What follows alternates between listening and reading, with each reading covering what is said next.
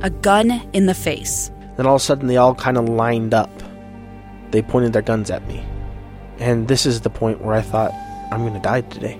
Started 2 years of horror for an American in Venezuela. They said, you need to give us your phone and get ready because you're coming with us. I'm Becky Bruce, and I spent a year researching and piecing together Josh and Tammy Holt's story about their ordeal in a notorious prison. That's when everything started to turn bad. We had another pound on the door. Boom, boom, boom. And there was the police once again. You can binge all of the episodes of Hope in Darkness on kslpodcasts.com or wherever you get your podcasts.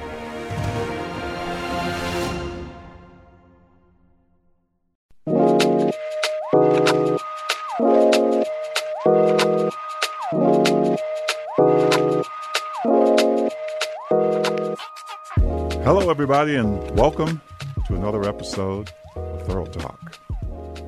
I'm really excited today because I get to have a conversation. That's what this podcast is about. It's about having a conversation. It's about going on a journey, and hopefully, as we go on this journey, we can learn something from each other.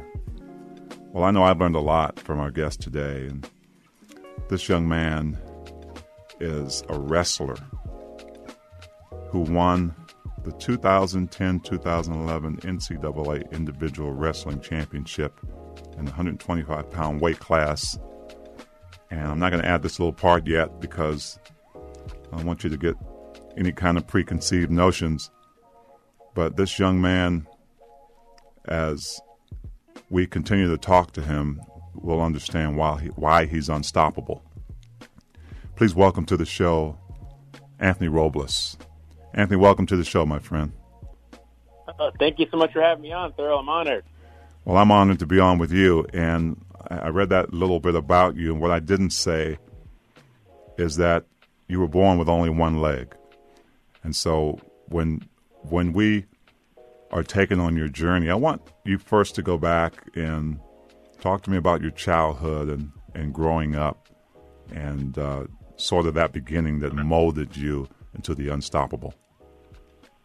Sure. Well, my mom, she had me when she was pretty young. She was 16 years old, and she had no idea that I was going to be born missing my leg. Actually, the doctors weren't even expecting that. So from what she tells me, the day I was born, they actually took me out of the operating room without letting my mom see me because they didn't know if I was going to literally just die right there on the table. So they were running all these tests, trying to figure out what was going on. Meanwhile, my mom, she's still in the room asking all these questions, asking what's going on, and no one's telling her anything. And she said finally the head doctor came back into the room after a bit and said, your son's going to be okay, but he was missing his right leg. He was born missing his right leg. And, from day one, my mom, obviously it was a shock to her, but from day one, she kind of made that decision to where she wasn't going to let this challenge become my excuse.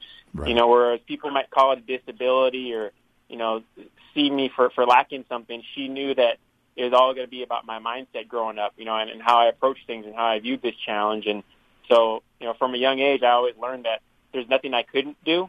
It was just certain things I would have to learn how to do differently, certain things I would have to adjust. And so I really just grew up thinking anything was possible. So how was your mom equipped with, this was new to her too. So how was she equipped with the ability to be able to mold you in a sense to say, listen, I'm missing my leg, but I in some ways I'm still whole. Honestly, I'm not too sure. I was blessed with a great mom, and my faith has always been the center of my life. It's got me through some tough times, and so I believe, back then that God was just looking out for me, and He was just giving my mom wisdom even at such a young age, even through such a challenging time. He was just kind of helping to mold her and just put in her mind what she needed to do as far as raising me. And she kind of tells me every so often, she said, we grew up together. She did have me young, but she said we grew up together. She was kind of learning along the way. But, my mom, she's always just been the most loving person I've ever known. She's always believed in me. She always just taught me to live with my head in the clouds. and always to expect the best out of myself. Whereas some people might say, oh, well, you have a missing leg, don't expect much, or it's okay. Kind of giving me, the way I see it, kind of giving me a way out, the easy way out, just to make an excuse. My mom always would raise me just saying that's not acceptable. You have to expect the best of yourself. It doesn't matter what the outcome is. What matters is your effort and giving your best. And, she just had this wisdom that as I grew up, she just kept putting into my head. And I just learned the right way to go about things and to view certain things in my life. So at some point in your life, you just refused to wear the prosthetic leg, right? I mean, I don't know about most people, but maybe most would say, well, this could help anchor me a little bit, but you refused to wear it. Why? I did, and I was young. I remember I was maybe third or fourth grade when I just decided to stop wearing it. And the reason for that was because back then, the technology is nowhere near what it is today. I mean, now the legs and the prosthetics are so high tech, but back then I just remember it was a really heavy piece of wood, and because I'm missing my leg above the knee, I'm missing my leg all the way to the hip. So the socket, the part that kind of basically goes around my body to support me while I move the leg, it's really high up. So I tell people just to imagine, like, it's almost like you're wearing like a cast around your rib cage, like a body cast. Yes. And so I just remember it was really uncomfortable. It would pinch me every so often. And, I mean, being a kid, everyone else, all the other kids are running around the neighborhood. They're riding their bikes and jumping on and off things. And with that leg, I just felt like it just really slowed me down. It just kind of prevented me from being like everybody else.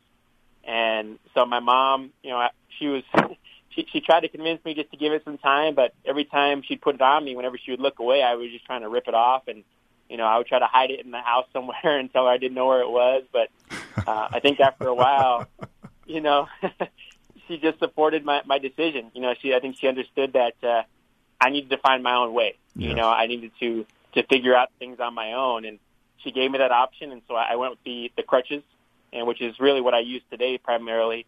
And it just helped me to get around quicker. It made me stronger, but it helped me to feel just like the other kids in a way, which I guess kind of sounds weird, because here I am, I'm exposing my difference, by showing that I'm missing a leg, but I felt like I could show the kids and really just show myself I could do anything they could do. It was just different.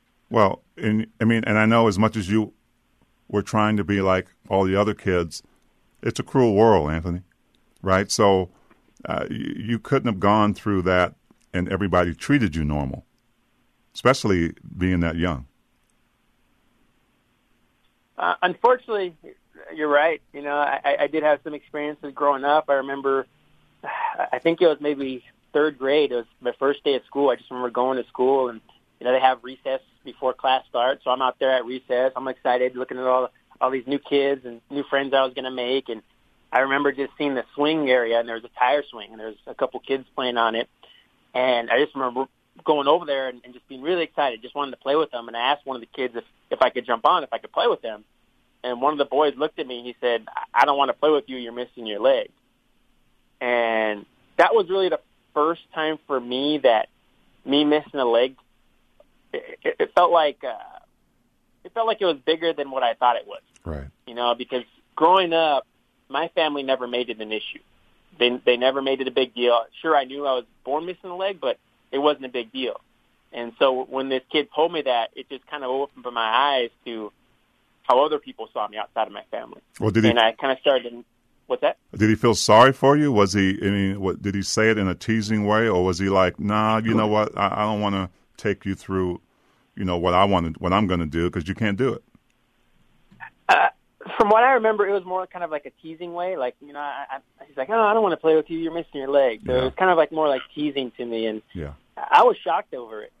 But it's just something that I got used to, just growing up, and I started to notice things like that, a little bit more. Not just so much people saying things like that, just being harsh, but, I started to notice looks more, people just kind of staring at me when I'd go to the grocery store and things like that. So it did affect me, but because I had such a strong support system back home with my mom and my siblings, it was always nice just coming back home because I felt like that was where my strength was at. That was where I could find that shelter and just get that support. And I was ready to go out and face the world the next day. Well, speaking of strength, I read that in the 6th grade, you set this record for the most push-ups by any member of your school. Is that when you started to discover how driven you could be? I know push-ups are push-ups, but you've got a kid with one leg who's just kicking everybody's butt in the strength area. Yeah, I guess it was right around then. I just remember my stepdad. He was really big into sports growing up. We're huge Raiders fans, so every Sunday we would go to church and then we would watch the Raider games and barbecue. That was our tradition.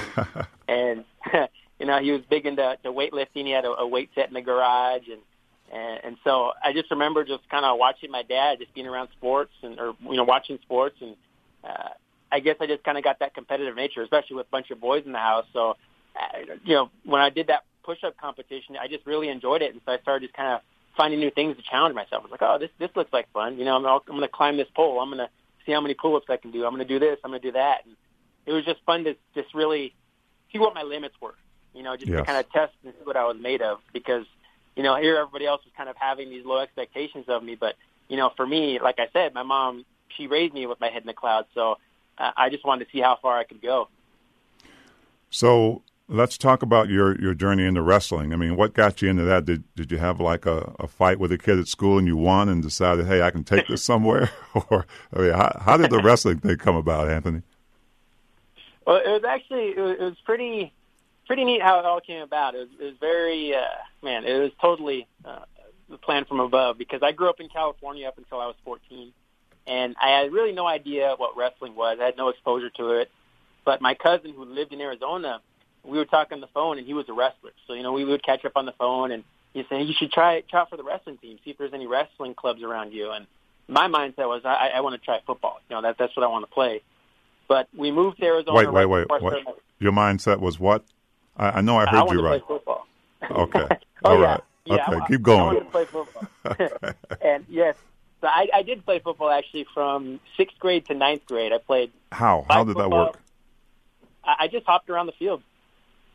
So, I mean, wide receiver, quarterback, tackle. I was defensive end my freshman year, and 6th and 7th grade I played safety. So I could hop around pretty quick. And but once I got to 9th grade, I was only about 90 pounds, and all the other kids, especially on the defensive line, were a lot bigger than me. So that's when I realized that maybe football might not be the best option for me. But that freshman year, I just remember, like I said, only being 90 pounds, and so football wasn't really working out too well. But my cousin kept pushing wrestling. He's like, just try it out. And I remember we're hanging out at my grandparents' house one day, and so he starts talking to me and says, hey, I want to bring you to practice. I want to bring you to wrestling practice, and you can lift weights. He's like, you don't even have to wrestle. You don't have to try it. Just lift. And, so I'm there. I'm lifting, watching these guys do all their drills and their wrestling moves. And I was like, oh, this is pretty cool. This looks pretty neat, but still no real interest in it. And I just remember his coach comes by and starts talking to me and says, hey, our lightweight, our 103-pounder needs someone to wrestle with. Would you mind rolling with him today? And I actually turned him down. I said, no, thank you. I'm okay. Yeah, I said no. But my cousin, he walked back into the weight room after his coach left. He's like, hey, my coach said he wanted you to try it out. He said no. I was like, yeah, I don't really want to do it. And again, my cousin just pressured me. He's like, hey, just try it once. He said, if you don't like it, I'll never bring it up again.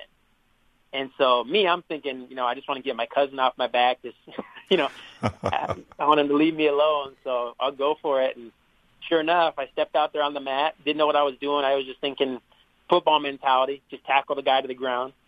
And I just remember we wrestled for about 2 minutes, which is one period in a wrestling match. And after that 2-minute period, I just remember my whole body was exhausted. I was bleeding. My neck was all scratched up. I got my butt kicked, but you loved it. Yeah, I had the passion from there on out. It was just like wrestling was what I was meant to do. This is what was my calling in life. Man. So, Anthony, when I was in the 7th grade and 8th grade, I was 6'7", in the 7th grade, and I was 6'4" in the 7th grade, and I was 6'7" in the 8th grade. I got cut from the basketball team. Wow. So I say that because my question to you is, because there's some other storylines in this too, right? I mean, it's like, okay, this guy cut the tallest guy on the team 2 years in a row. Oh, okay. What I didn't disclose was I was terrible, right? I mean, I couldn't walk and chew gum at the same time. But you've got a guy who wants to wrestle. No, let's go to football. You've got a guy that wants to play football, and you've got a coach that has to pick a team and choose players on it. What did that say to you that you were able to be included upon that based on someone's lens of you, even with one leg? It felt really, and it was just a satisfying feeling for me, because I felt like I was getting recognized for my heart, for what I was capable of, and I was just trying to show people that's what was most important. It didn't matter what I couldn't do. It doesn't matter what I was lacking. What mattered was my effort and what I could do, what I was capable of. And so being on that football team, it was just, I felt a sense of acceptance. Okay. I felt like my teammates, those guys, my friends, they accepted me for who I was, not for what I was missing. And it just felt really good. So now let's go to wrestling, where I didn't make the wrestling team. I mean, they had to untie me from like this pretzel. Oh, the guy who pinned me just kind of tied me in the knots because I was a rail of a kid anyway. But I know you need leverage. I know that, if a guy has all of his extremities, from my knowledge, you have more of an advantage from the little knowledge I had of wrestling. So not just the coach who wanted you to come and participate, but what about the guys you wrestled against? I mean, there had to be. I can see this picture of a guy walking out to wrestle you. Him looking back at his coach, just saying, "Really?" What is this? So, I'm wondering if you went through some of those moments, if you noticed that from maybe some of your opponents, whether they were on your team or on other teams. I did, and I just remember, the first time walking into my wrestling room and kind of rolling with the guys. Some of them were from football, so I kind of had their support, but the other ones, they had never seen me before. They didn't know what I was capable of, and so they were nervous wrestling with me at first. They weren't sure if I was made of glass, if they were going to hurt me or not. Right. But the nice thing about wrestling is once that whistle blows, you're all on your own. It's a scrap from start to finish. And so they found out really quick that, after that whistle blew, they better be ready because I was going to give it my all. And so I think I quickly earned the respect of my teammates, because I always made it a point that I never tried to get out any of the workouts. I never made any excuses of missing a leg or anything like that. So if they were running miles, I was running miles on my crutches. If they were doing a certain workout, I was doing it too. Everything they did, I did. And so I won them over pretty fast. And the awesome thing about my coach, his name was Bobby Williams, and Dave DiDomenico was the assistant coach. But the awesome thing about my coaches was that from day one, they treated me like I was already a state champ. They put in time with me. They made an effort to help to figure out a style that would work for me because I was unique. I couldn't learn the moves the same way that everybody else did. I had to learn a different way, and really we had to create a whole new style of wrestling from scratch because back then there wasn't any YouTube or anything like that, so it's not like I could Google or YouTube one-leg wrestling moves. We had to figure it out. And, what my coach used to tell me, I'll never forget, he said, we're going to focus on your strengths and camouflage your weaknesses. Wow. And, I just love that because, really, in my mind, that was exactly how my mom raised me, what she had been teaching me all along. It's not about what you can't do. It's about what you can do. It's about what you have.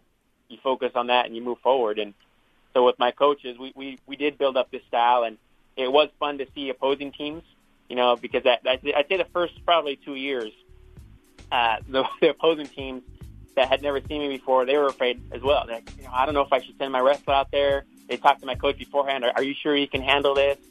And so, again, they were scared to wrestle with me. But after those first 2 years, when I started getting better and developing a name for myself for being good, it seemed like the target was growing on my back. Yeah. Now everybody was going at me hard, and they wanted to take me out.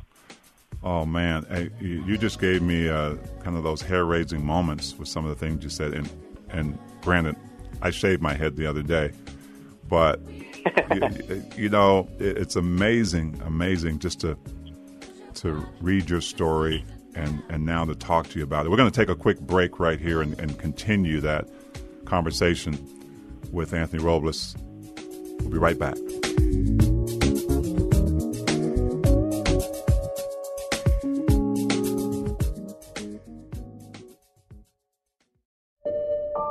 I'm Dave Cawley, investigative journalist and host of the podcast Cold. Don't miss Cold's new Season 3, where I look into the unsolved disappearance of Cherie Warren, a woman last seen leaving her job at a Salt Lake City office in 1985. Police cast suspicion on Cherie's estranged husband and boyfriend, but never made any arrests or recovered Cherie's remains. Find Cold Season 3, The Search for Cherie, anywhere you get your podcasts.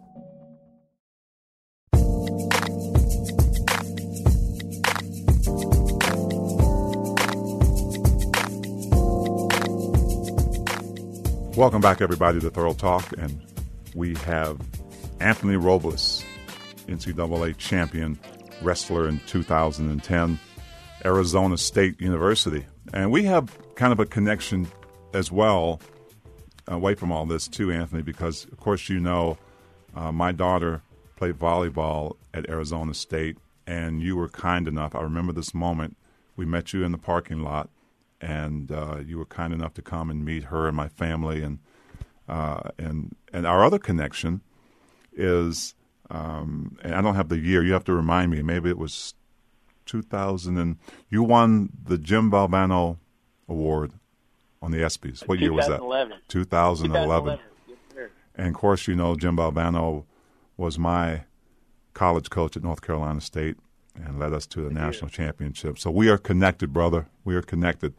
I want to continue the conversation that we ended on about your opponents, because you and I have had a conversation about how when you started, everybody wanted to, they were afraid they were going to hurt you. I think you put it I was like glass to them. They thought they were going to break me.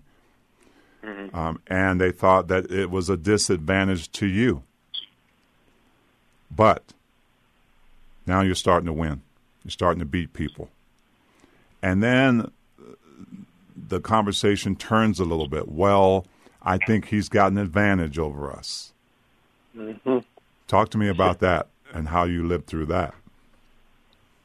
Yeah, I remember the first time I actually heard that about the advantage was after my junior year of high school. So my freshman year wrestling, I finished last place in the city tournament in Mesa, Arizona.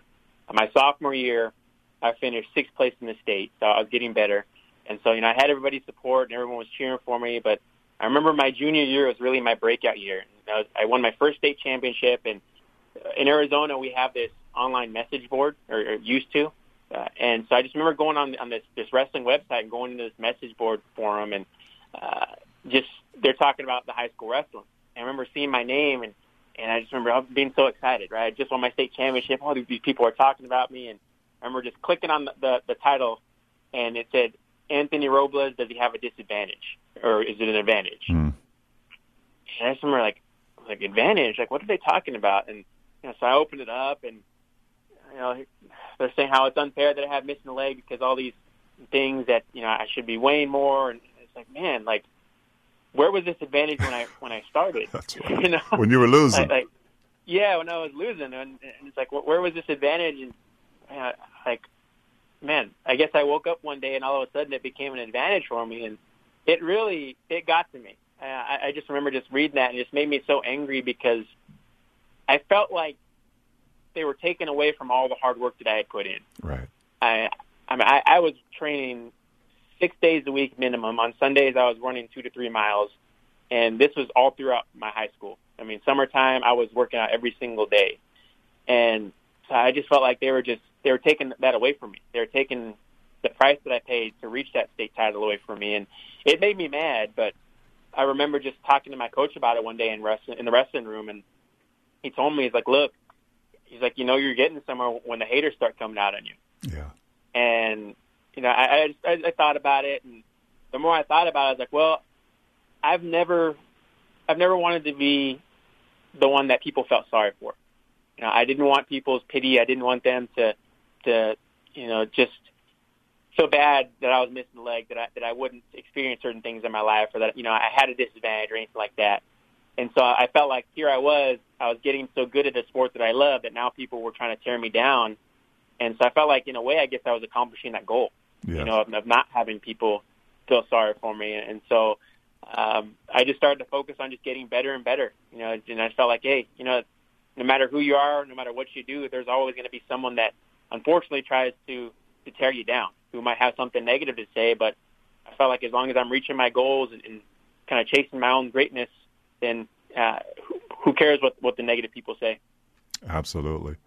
And Anthony, you got to forgive me here, because you're not one who wants to hear his own accomplishments, but I've got some things I want to read about you that people should know. Obviously, you're a 3-time wrestling All-American and 2011 NCAA Division I national champion, 2-time ESPY award recipient, including the Jimmy V Award for Perseverance. You're an internationally renowned motivational speaker for Fortune 500 companies, 2012 inductee into the National Wrestling Hall of Fame. And I feel good about this one because I think I had a little bit to do with it. ESPN college wrestling expert and analyst since 2012. Well, I just know that you and I have a very good friend, a guy who represents you, Gary Lewis, that one of the nicest men you'd ever want to meet in this whole wide world, the kindest heart, and you're in good hands. But you got to come to Salt Lake City and work with me a little bit. I had been in the broadcasting business with the Jazz for a while.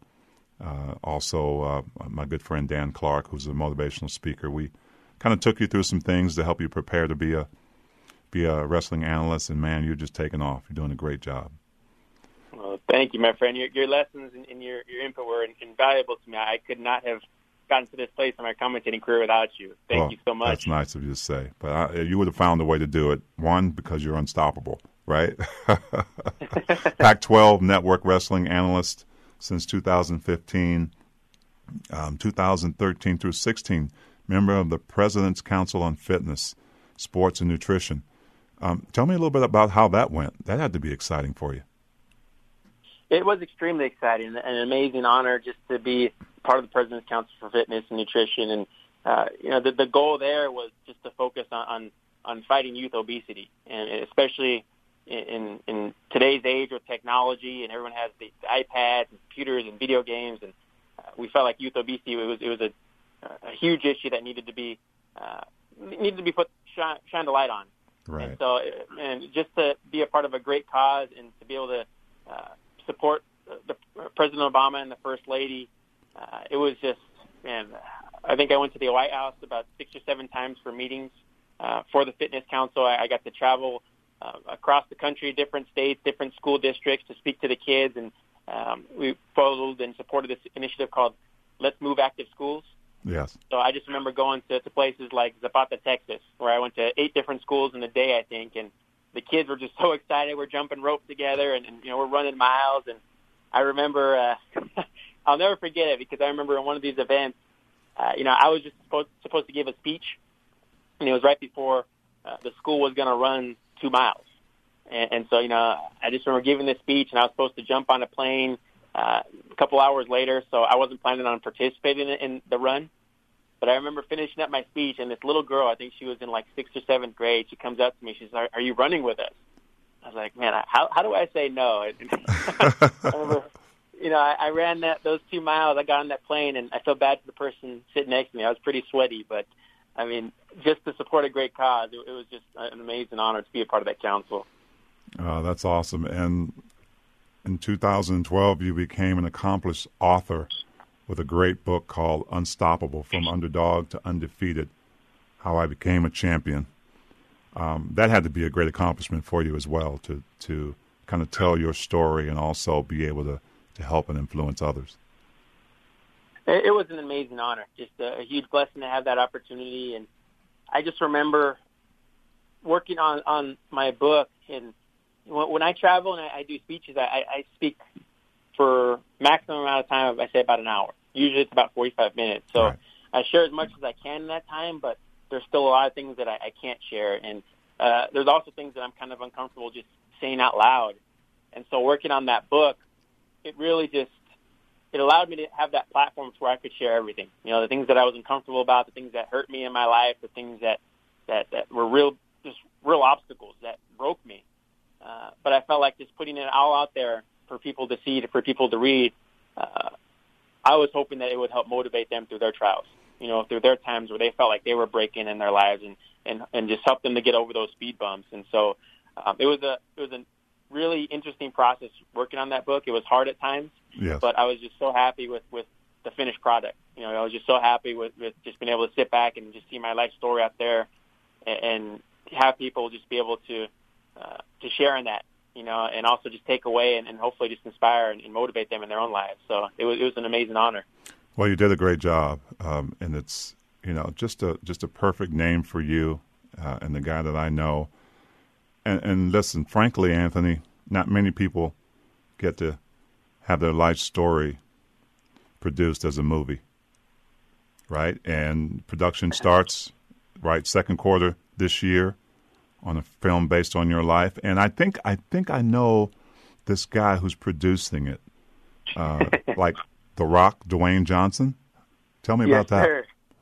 Sir. I've just continued to be blessed in my life. It's really still a dream just saying that and hearing you say that Dwayne Johnson is going to be producing a movie about me. But yes, we are currently in the pre-production stage right now. We're getting ready to start filming, hopefully here pretty soon. But and tell me he's going to play you. Well, I'm not allowed to say just yet. I know you're not. I know that there are 101 Studios and 7 Bucks Productions, who's producing this film. Yes. You know, they were getting ready to do some announcements on who's been involved and all that. But with everything that's been going on, they decided to kind of hold off. So what I can say is that it's a great actor. If I say his name, if I mention something that he's recently been a part of, yeah, a lot of people will be aware of it. And what I'm really excited about as well is that I'll be helping out with some of the wrestling teams in the movie. So that's good. I'll basically be my own stunt double out there. So I can't wait. But, that's you know, awesome. Really, yeah, it's a blessing. But really, it's for me, it's all about just continuing that message, you know, of just being unstoppable. And so to have this huge platform with Dwayne Johnson behind it, and I mean, I just really hope that it just helps to touch some people's lives because, you know, I feel like we all have to wrestle our own things in life. Yes. You know, we all wrestle our own opponents, and some of them are seen, some of them are not seen. But regardless, it's going to be there, whether we like it or not. And so I'm just hoping that, you know, with me sharing those things that I had to wrestle with in my life, that it'll just keep inspiring people. It'll show people that no matter what, they can be unstoppable. So just can't wait for this opportunity to make a movie. Well, I know it's going to be great. And if it is Dwayne Johnson, he needs to get in the weight room because I know you know. Well, thank you. Hey, so I want to get back to kind of your journey, and I think this is maybe a part of it, but there's so much going on in the world today, right? Especially this time with COVID-19 being a pandemic and affecting so many people's lives, and we're still kind of going through that. But at the same time, you know, we're dealing with some racial issues across our nation and internationally as well. So I want to talk about kind of what has been brought on by the death of George Floyd in Minneapolis.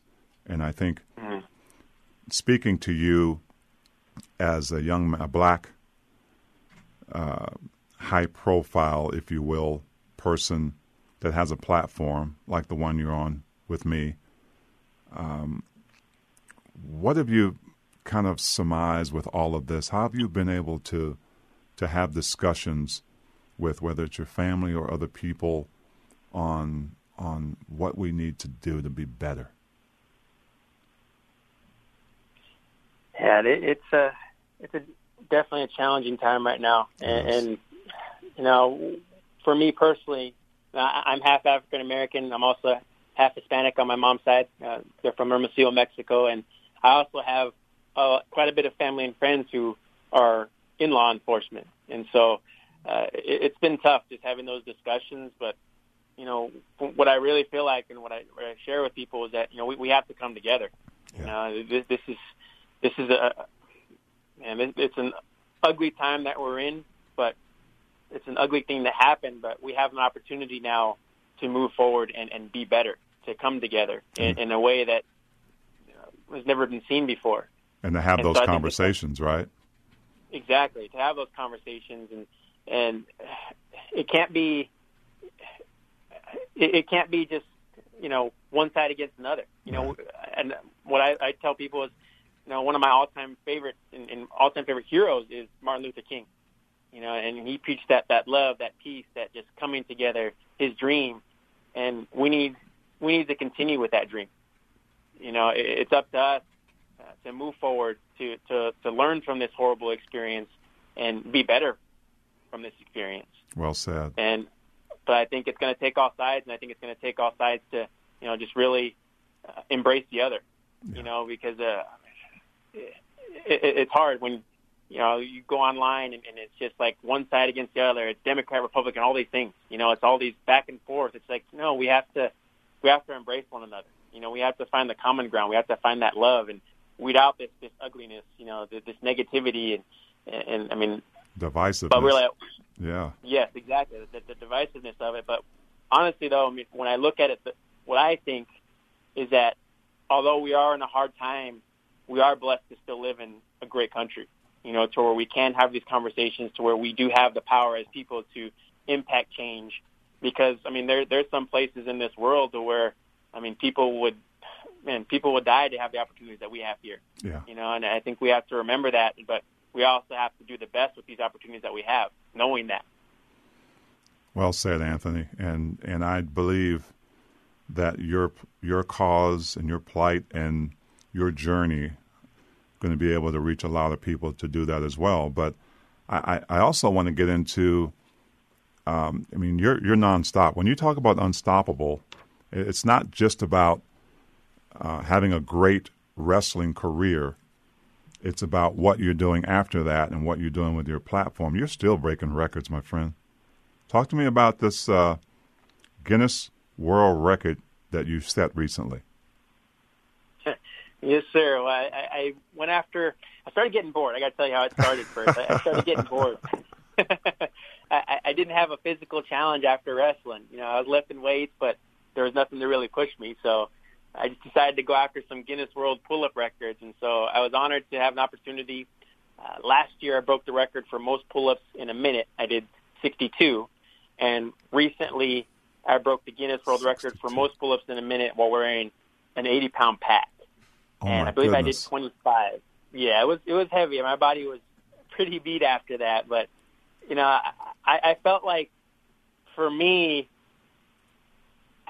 I'm always sharing with people how we have to give our best in everything we do. Yes. Right? We have to keep chasing goals. We have to keep climbing mountains to never be satisfied with just where we're at. You can be happy, but, you're always trying to improve in everything, whether it's relationships, whether it's in your faith, physically. We can always be better. We should always look to improve. And so I felt like I needed to practice what I preached. I felt like I needed to chase another big goal. And so that's how those pull-up records came about. I wanted to use that as a platform again to share with people that, hey, just keep chasing those goals. Just keep trying to get better. Just keep seizing those opportunities. So how do you set up all that? Obviously there's phone calls you have to make. There's people, there's witnesses from the Guinness Book of Records that have to be there. And what kind of process is that? You got to train for it, right? And I'm sure you probably go into it knowing that this is easy. I'm going to pull this off. But I mean, that's a whole planning thing that has to come about to do that kind of thing, isn't it? Oh, absolutely. And honestly, I wish I had that mindset where I was joking. I felt like that was going to be. I wish that would have been nice. I was freaking out both times, but I know for my first attempt, for the most pull-ups just in a straight minute.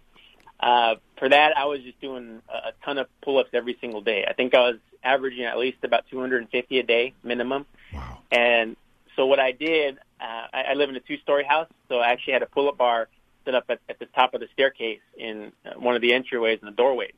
And so I made it a rule for myself to where every time I went upstairs, I had to do 40 pull-ups. And so, I mean, it got to the point where I was trying to do my best to avoid going upstairs to avoid those pull-ups. But, I just set a strict regimen, set numbers, and with my agent, Gary Lewis, he had some great connections. And so my first attempt was with the New York Jets, actually, which was an amazing honor and opportunity. I did it at the New York Jets Stadium, and it was during the second quarter of their football game against the Buffalo Bills.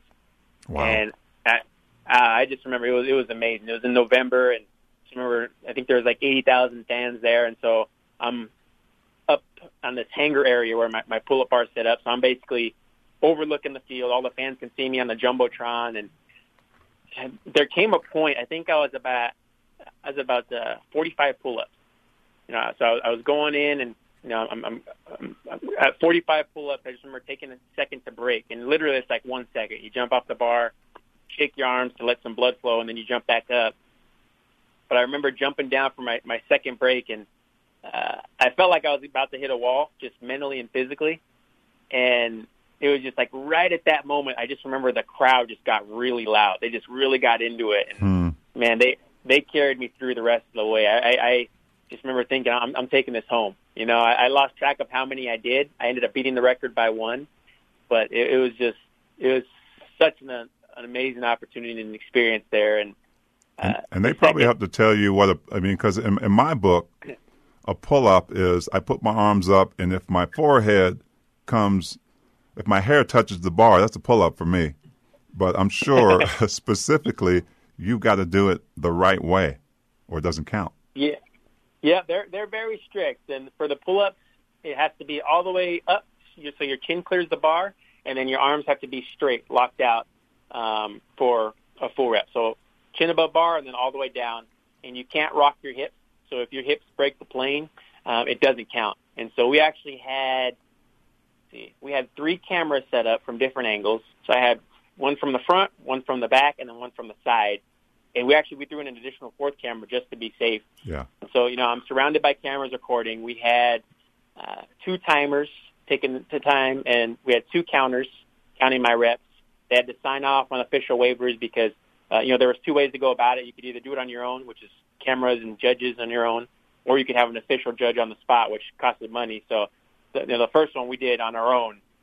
So it was a big process. There was a lot of people involved to put it together, and it was just to have it all come together and be able to celebrate that record with my team was really special. It was cool.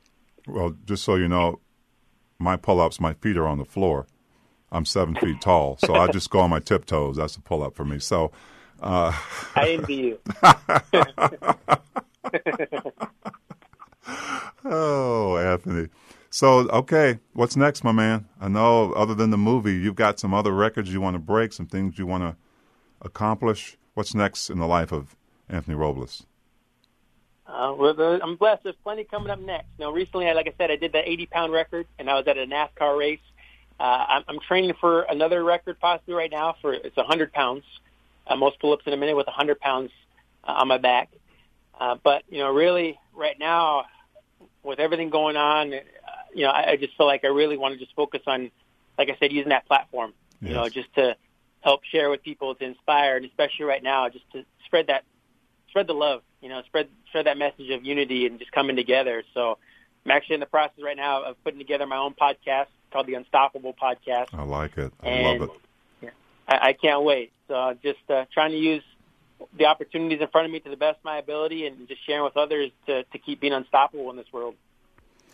I love it, Anthony. I am so honored and blessed to have you on this show. And I know that whatever you decide to do in your life, you will continue to have that moniker. You will be unstoppable, and you will teach others to be able to do that themselves. And I've seen you in action. I've seen you step into a room and talk to people about not limiting themselves and continuing to dream regardless of what the situation is. So thank you so much for being with me today and being with all of us. All the listeners out there will certainly gain a lot of knowledge and inspiration from the things that you're doing. Appreciate you being on the show, and take care of yourself, man. Take care of your family, and I'll see you down the road, my friend. Thank you so much, my friend. It was an honor to be able to share today. Thank you for having me on. My pleasure, Anthony. Thank everyone so much for listening this week. We'll be back next week with another guest, but in the meantime, take care of yourselves, and God bless. This is Thurl Talk, and I'm out.